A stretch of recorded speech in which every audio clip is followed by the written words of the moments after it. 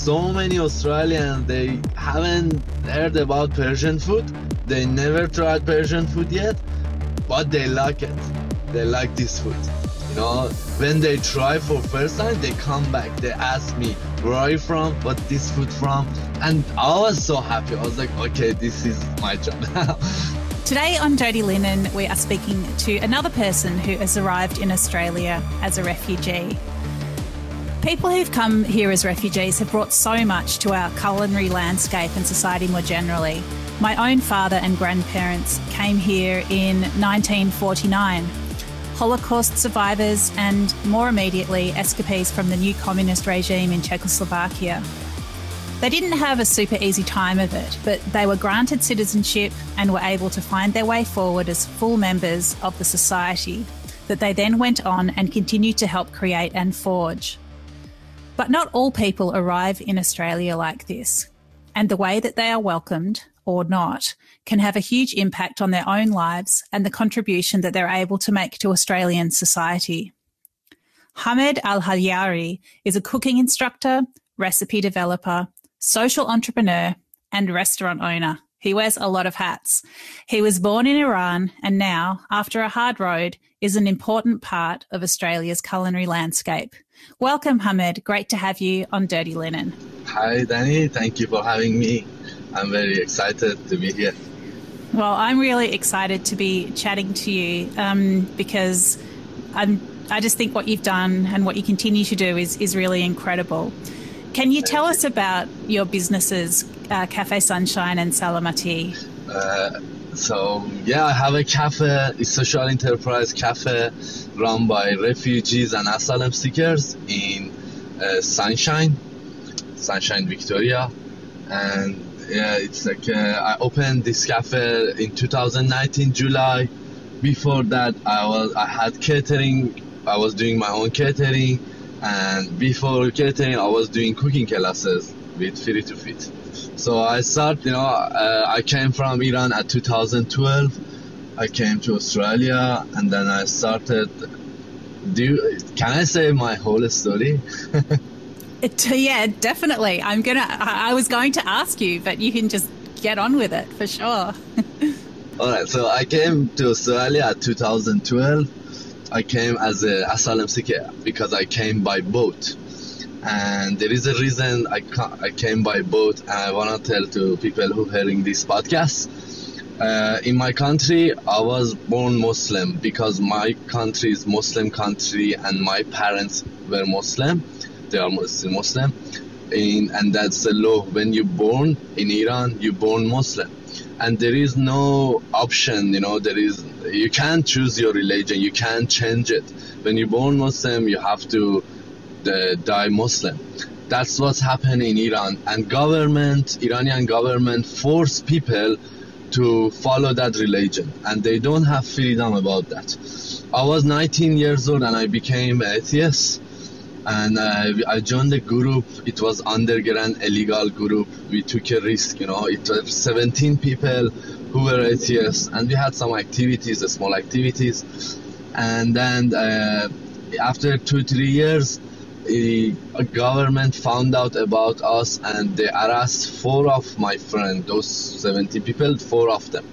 And then they disappeared and we didn't see them until now. Still the parents, they don't know where they are.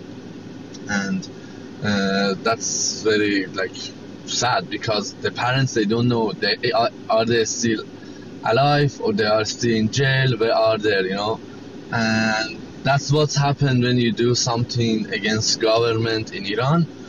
And even if you are out of Iran, sometimes I do activities against Iranian government and people are telling me, Hamed, don't do that, it would be dangerous maybe for you, even you are in Australia, maybe they send someone to you. But I just want to, have freedom to talk about what they're doing, to be honest. And then, but that's we pay for that. And what was the payment? Leaving Iran illegally. And then it was dangerous and risky to come by boat to Australia, but I didn't have any time to go to embassy to get visa. I couldn't go even to embassy, they could arrest me. because they were looking for us. The quickest way could run from Iran, it was coming to Australia. That was the best option that time. And we, sometimes people think we are crazy because we did that. But, it's better. I feel like when I was taking that risk, I was telling myself, Hamid, it's better you die in ocean by a shark, not by a government. They hang you in one of the jail in Tehran. So that was the reason. So government could hang me. So I didn't stay there. I left Iran immediately that time, and I came by boat.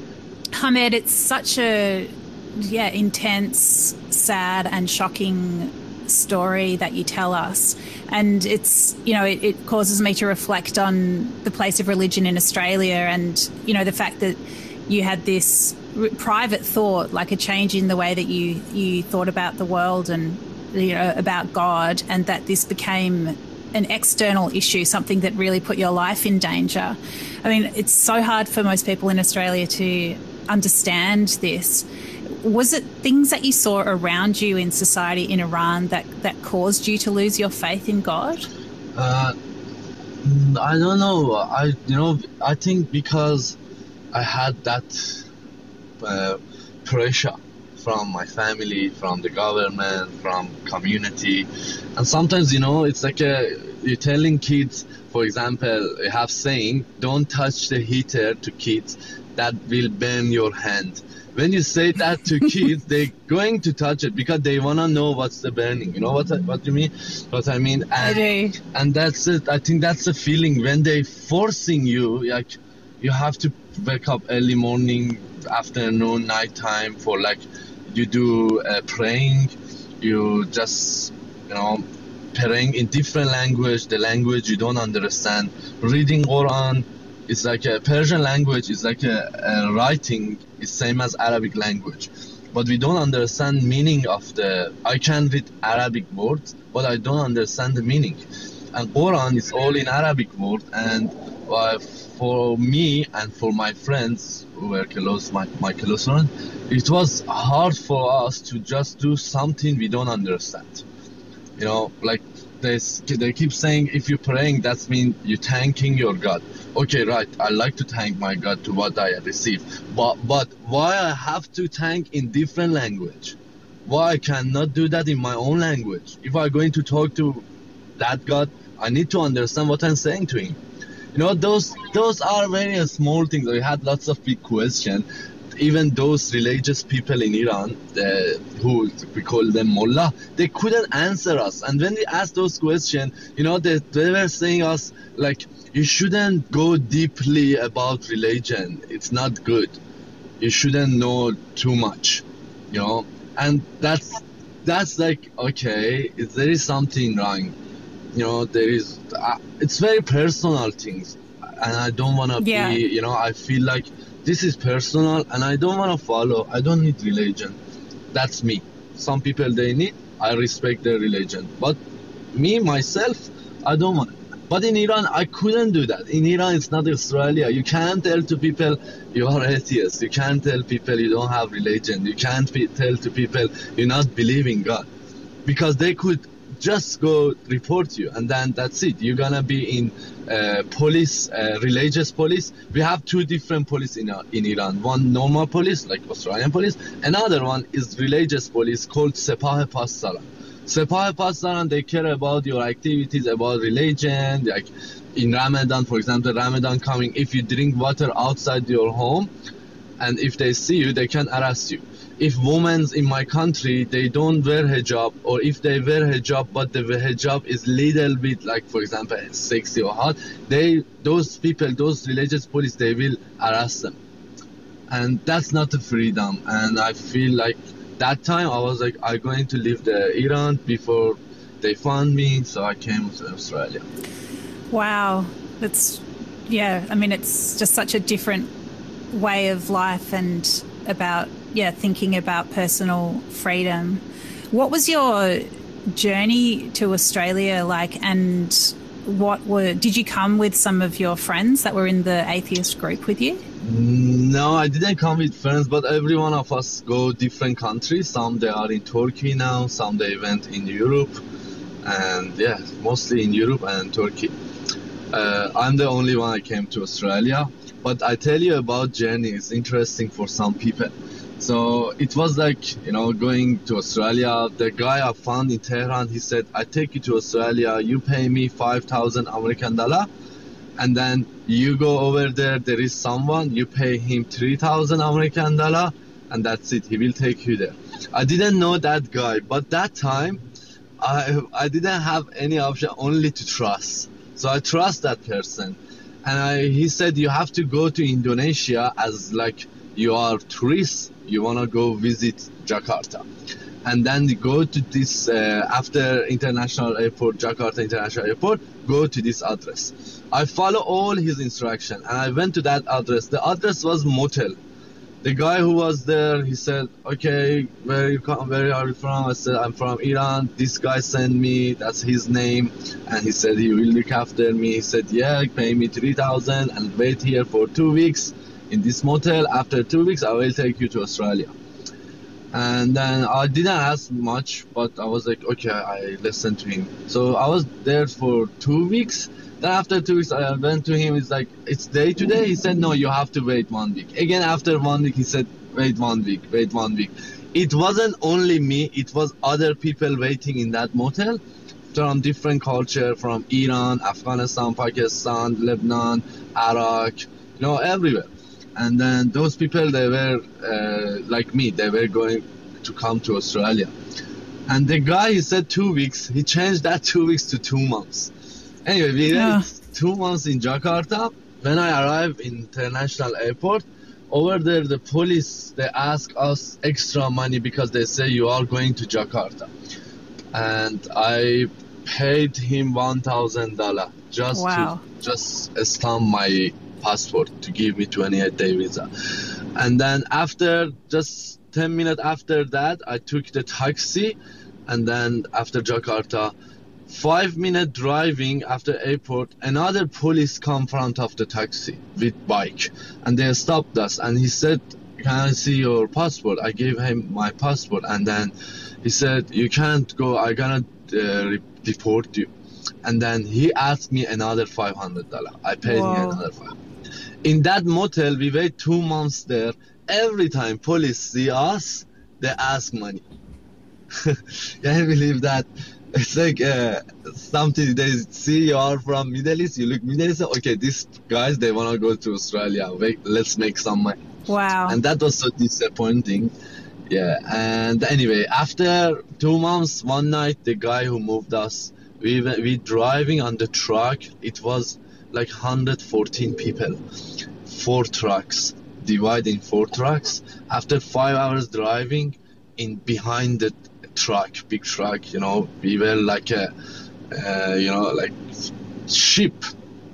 How they put animals in the truck, it was similar. And then 5 hours driving like that, it was so bad feeling. I never experienced that in my whole life, but I was like, okay, this is the cost, how much you have to pay it. And then we arrived at one of the beaches in Jakarta. I don't know which beaches, but 5 hours driving from Cisarua in Jakarta, the suburb called Cisarua, to the beach. Then we arrived there, and then in there they were some small boat for 5 people, 6 people. And then they divide us like 20 a small boat, and then we go in middle. It was one big boat. All those 114 people, they went to that boat, and it was very small. It's like a fishing boat, maximum like 60, 70 people could go inside that. But they, you can't, I can't imagine, it's so hard. I couldn't move. 38 hours we were on that boat to arrive to Christmas Island. In that 38 hours, I couldn't move. I was sitting, and sometimes when my leg get tired, standing where I was. Again, sitting, standing. That was my movement for 38 hours. Everyone, not only me, all people, women, kids, young people, old people, mixed from different countries, from everywhere. Then we arrived to Christmas Island. Then we were waiting front of Christmas Island inside the boat for 5 hours. And then we were seeing those officers who were working, Serco officers, who were working in that Christmas Island. We shake our hand. It's like, we are here. Hey. We just, they didn't even care. After 5 hours, one of the Australian Navy from back, they came and they take us. From the Christmas Island, nobody take. Then those Navy take to the Christmas Island. It was like the process, I don't know how it was working, but it was so funny.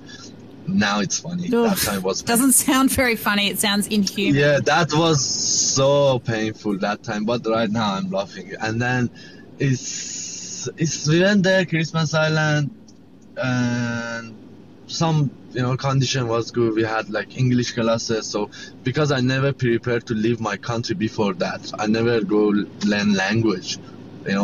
I'm Persian, I speak Persian, my mother language is Persian, so I never prepared to learn English. I never think one day you will leave Iran to another country, so I didn't know much English, only hello, how are you, what time is it, very basic, simple.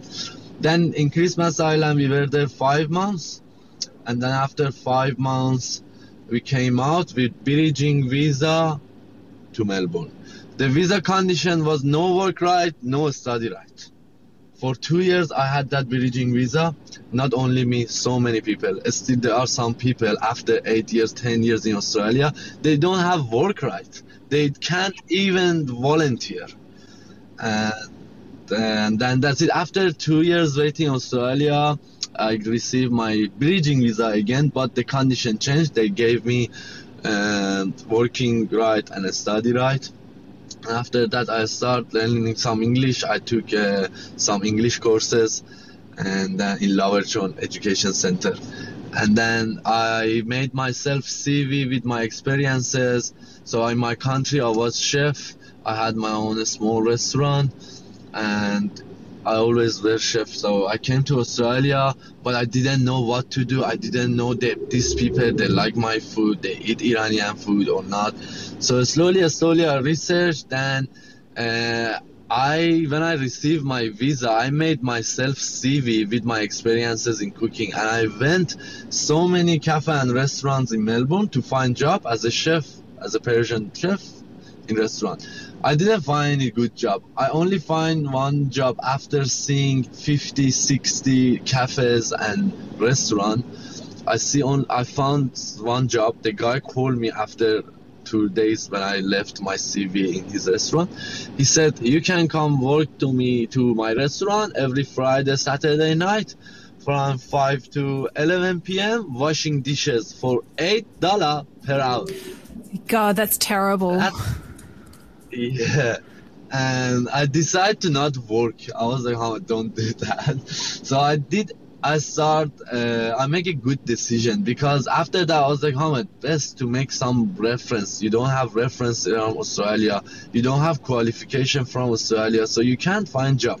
First go make reference. So I was like, okay, I go volunteering job. I was like, I found a center in Footscray called ASRC. It's for asylum seeker and refugee. Every day they feeding 250 people. And I went there. I started volunteering in their kitchen. Every Wednesday and Friday, I was cooking Iranian food with other people for 250 people. And that was my good start, because in that place, in that charity, I found out so many Australians, they haven't heard about Persian food. They never tried Persian food yet, but they like it. They like this food. When they try for first time, they come back. They ask me, where are you from? What this food from? And I was so happy. I was like, okay, this is my job now. But yeah, and I was lucky in that center. One of my friends, after being there for 2 years, in 2016, one of my friends, they said to me, Hamad, there is a job opportunity for you. is like running cooking classes, teaching your country food to Australians. I never teach, like, I never been teacher, but I was like, it's good opportunity, you know. I can teach food. I'm not teacher, but telling people how to cook, it's okay. I had a problem, but my English wasn't perfect.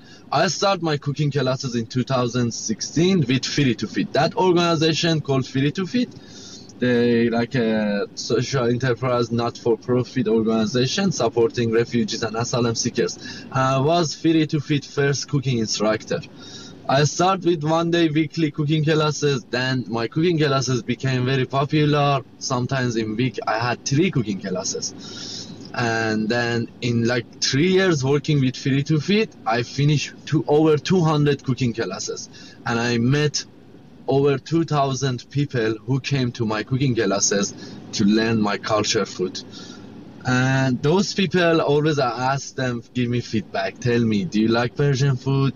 Is that too salty, too sweet? Tell me what to do, you know. I always was researching about my culture food. Then those people asking me like, how much do you have restaurant somewhere to come to eat? Do you do catering? That time I didn't have restaurant, but I could do catering. So I started my catering, a small one, myself only cooking for people, like dinner parties, a small catering, a small functions.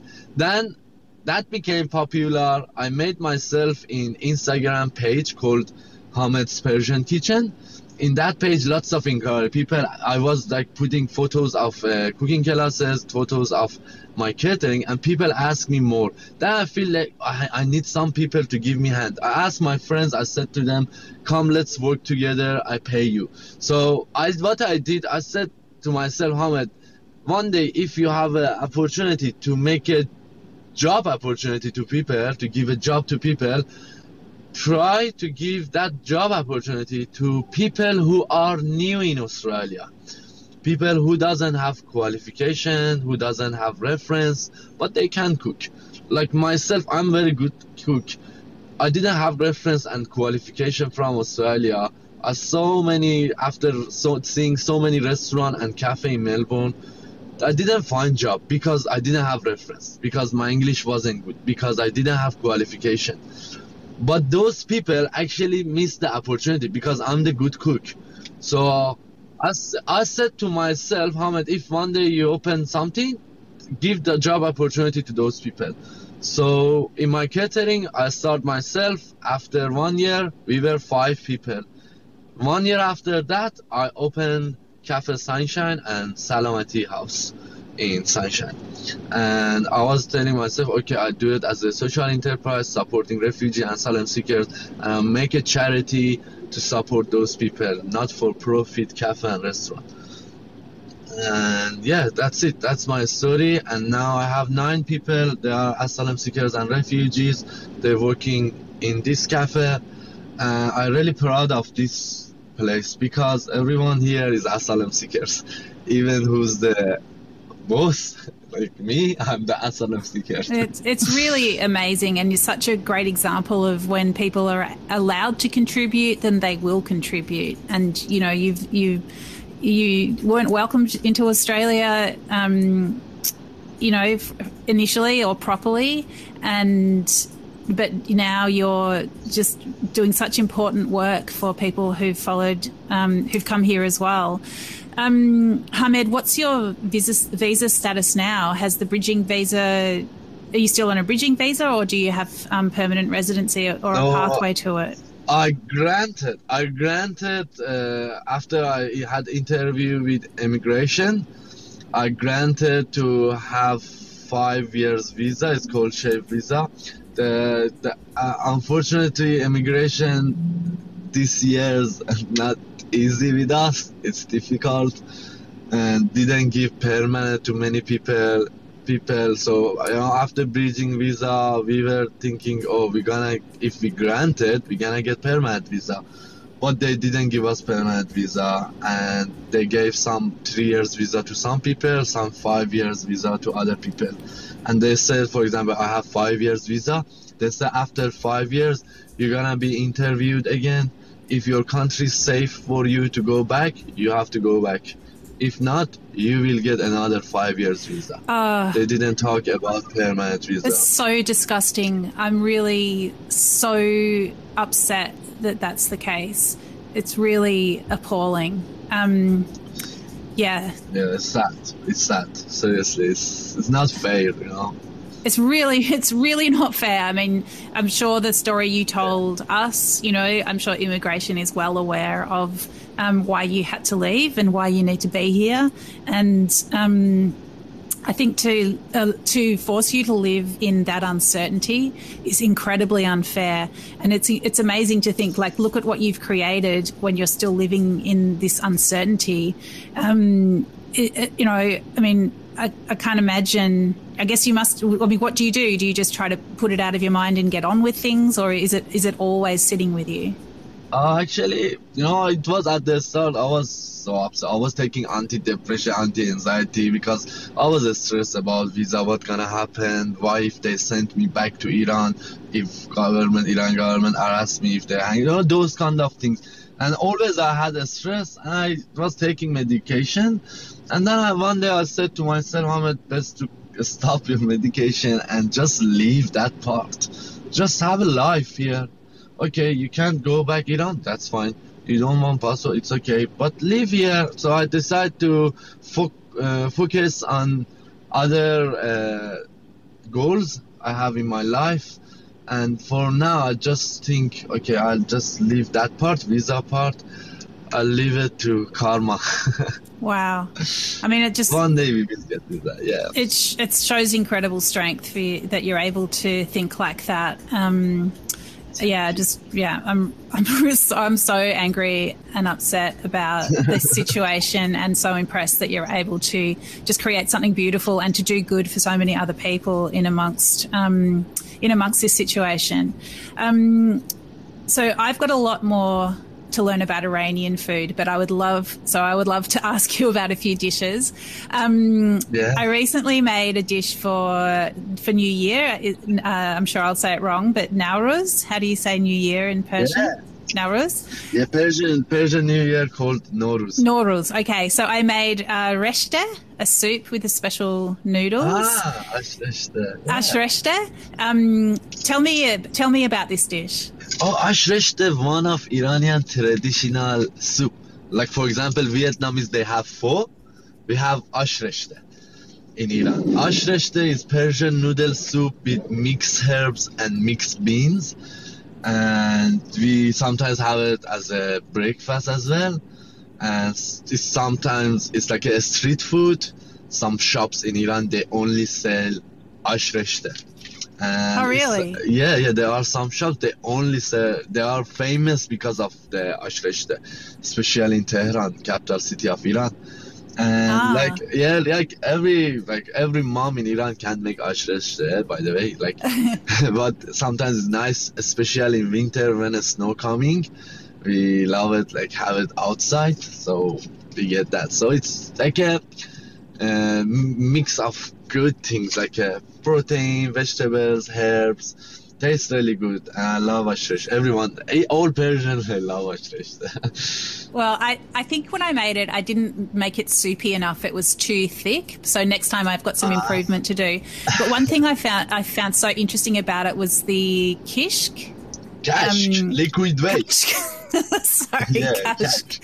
So explain what kashk is. Kashk is Iranian Vegemite. Okay, so tell me what it's made, how it's made. That's the joke. I was telling to, in my cooking classes, it says Iranian Vegemite is kashk. Kashk is liquid whey made from yogurt. It smells not good by itself, tastes not good by itself, but when you put it in the food, it changes everything. It's delicious. It's like a liquid whey or curd. C-U-R-D. So the one that I had was powder. So obviously there's I guess more of a shelf stable version, which must be because I bought it in a box, and then you'd add water, and then it would turn into that way. Yeah, so possible. That's possible. Yeah. Okay. Okay. All right. So kashk. Yep, Iranian Vegemite. I knew I would be learning today. And the other dish, so in lockdown, I got really obsessed with duck. There's this really great producer called Great Ocean Ducks in Victoria. They do free-range ducks. And I was doing every duck dish that I could think of or that I could learn about. And the one that I made was fesenjoon. Oh, my God. Fesenjoon with duck. That's amazing. Well done. So tell us about fesenjoon. Fesenjoon is my favorite Iranian dish. In my cafe, it's #1 favorite dish. Like everyone loves fesenjoon, but I do it with chicken. I don't do it with duck. North of fesenjoon is Iranian traditional slow cook like chicken or duck stew, like long time stay on the flame, on the slow heat, with walnut paste. We put walnut, we put pomegranate molasses, we put the spices like nutmeg, saffron, turmeric, black pepper. That's only spices. And then it's like one of very good dish in like Iran. I think lots of non-Persian people, they love fesenjoon. Some people in north of Iran, they make it sour. And in Tehran, capital city, mostly they make it sweet. Some people, they like it sweet and sour because it's a nice balance, sweet and sour. Like I do in my cafe, sweet and sour. And yeah, it's like some people, they make it with kufte ghalghali. Kufte ghalghali is like meatballs, like lamb meatballs or beef meatballs. Instead of putting duck or chicken, they put meatballs in it. That sounds amazing too. Yeah, I like that too. It's like a delicious. I have to say, it was one of the most exciting dishes I've ever made in my life because, as you say, you know, it takes a long time and there are so many different elements to have this sort of the sour sweetness of the pomegranate molasses, but then the sort of richness of the walnut and the richness of the duck as well. And then I put fresh pomegranate over the top, and it was just... Yeah. So exciting, and there's so much depth to the flavors. I just absolutely loved it. That's good. That's very nice to hear. Yeah, everyone loved that dish. You should come try with the chicken. You may get with duck. You have to try with chicken. Okay, it's a date for sure. So Hamed, it's such a privilege to talk to you, and I'm so glad that you're here doing what you're doing. But what would you like to say to people who haven't thought much about refugees and the difficulties that they have here in Australia? Some people, they judge us before knowing our stories. I just want to say to those people, first, you know, better to just hear us why we left our country in that way than judge us. That's it. Sometimes it disappoints me, you know. Sometimes I never felt racist, you know, in Australia. I always had a good friends, good people around me. I think I was lucky. But I hearing from some people who came from my country or like Afghanistan, different countries who came by boat. They sometimes, not always, maybe 2-3 times I heard that they felt very bad about, you know, coming Australia by boat with other people. Like I had a friend who was going to English classes, and one of a friend in English classes she was from Thailand, and she had Australian like husband. And she was telling him, like my husband telling me, you guys who came by boat to Australia, they are spending our tax money, you know. And that girl who was from Thailand, like, you know, that was, I don't want to talk about it. It was like, it's not happy, it's sad. Not all of us like that. Some people, I have friend, he has building now, he came same time with me. Now he has building company. He has 40 workers, and he made job opportunity, you know. It's so many of people, they have like now business owner, they're making job opportunity. Yeah, there are some people, they're unlucky, something happened to them, or they're too old to learn English language. Sometimes they get Centrelink money. Of course, there are some people like that as well, but not all like that, and I don't know what to say. But well, I think the best chance of ensuring that anybody in Australia contributes to our society is to look after them and to give them proper, secure pathways to education and employment and housing and everything that you need to build a life. I think that punishing people for coming here, in a different way is not the way to make the most of that human life. And I think it's great for people to hear your story so they can understand more, have more compassion and empathy, and of course enjoy the gifts that you bring to us here in Australia. Yeah, I think that's the things. Anyway, Hamed, thank you so much for sharing your story and for teaching me about Iranian Vegemite and so much more. It's really fantastic to chat to you. Thanks for your time. My pleasure. Thank you for having me and to give me this opportunity to talk. Okay. Take care. Have a good day. Bye. Thank you. This is Dirty Linen, and I'm Danny Vallant. We air the issues that the hospitality industry finds hard to talk about. We spend a week thrashing around each issue, hearing from different people with unique perspectives. We want to hear from you as well. If you have something that needs to be said about a topic, get in touch so we can include your perspective. Contact us at dirtylinen@deepintheweeds.com.au or hit us up on Insta @Dirty Linen Podcast. We can't wait to hear from you.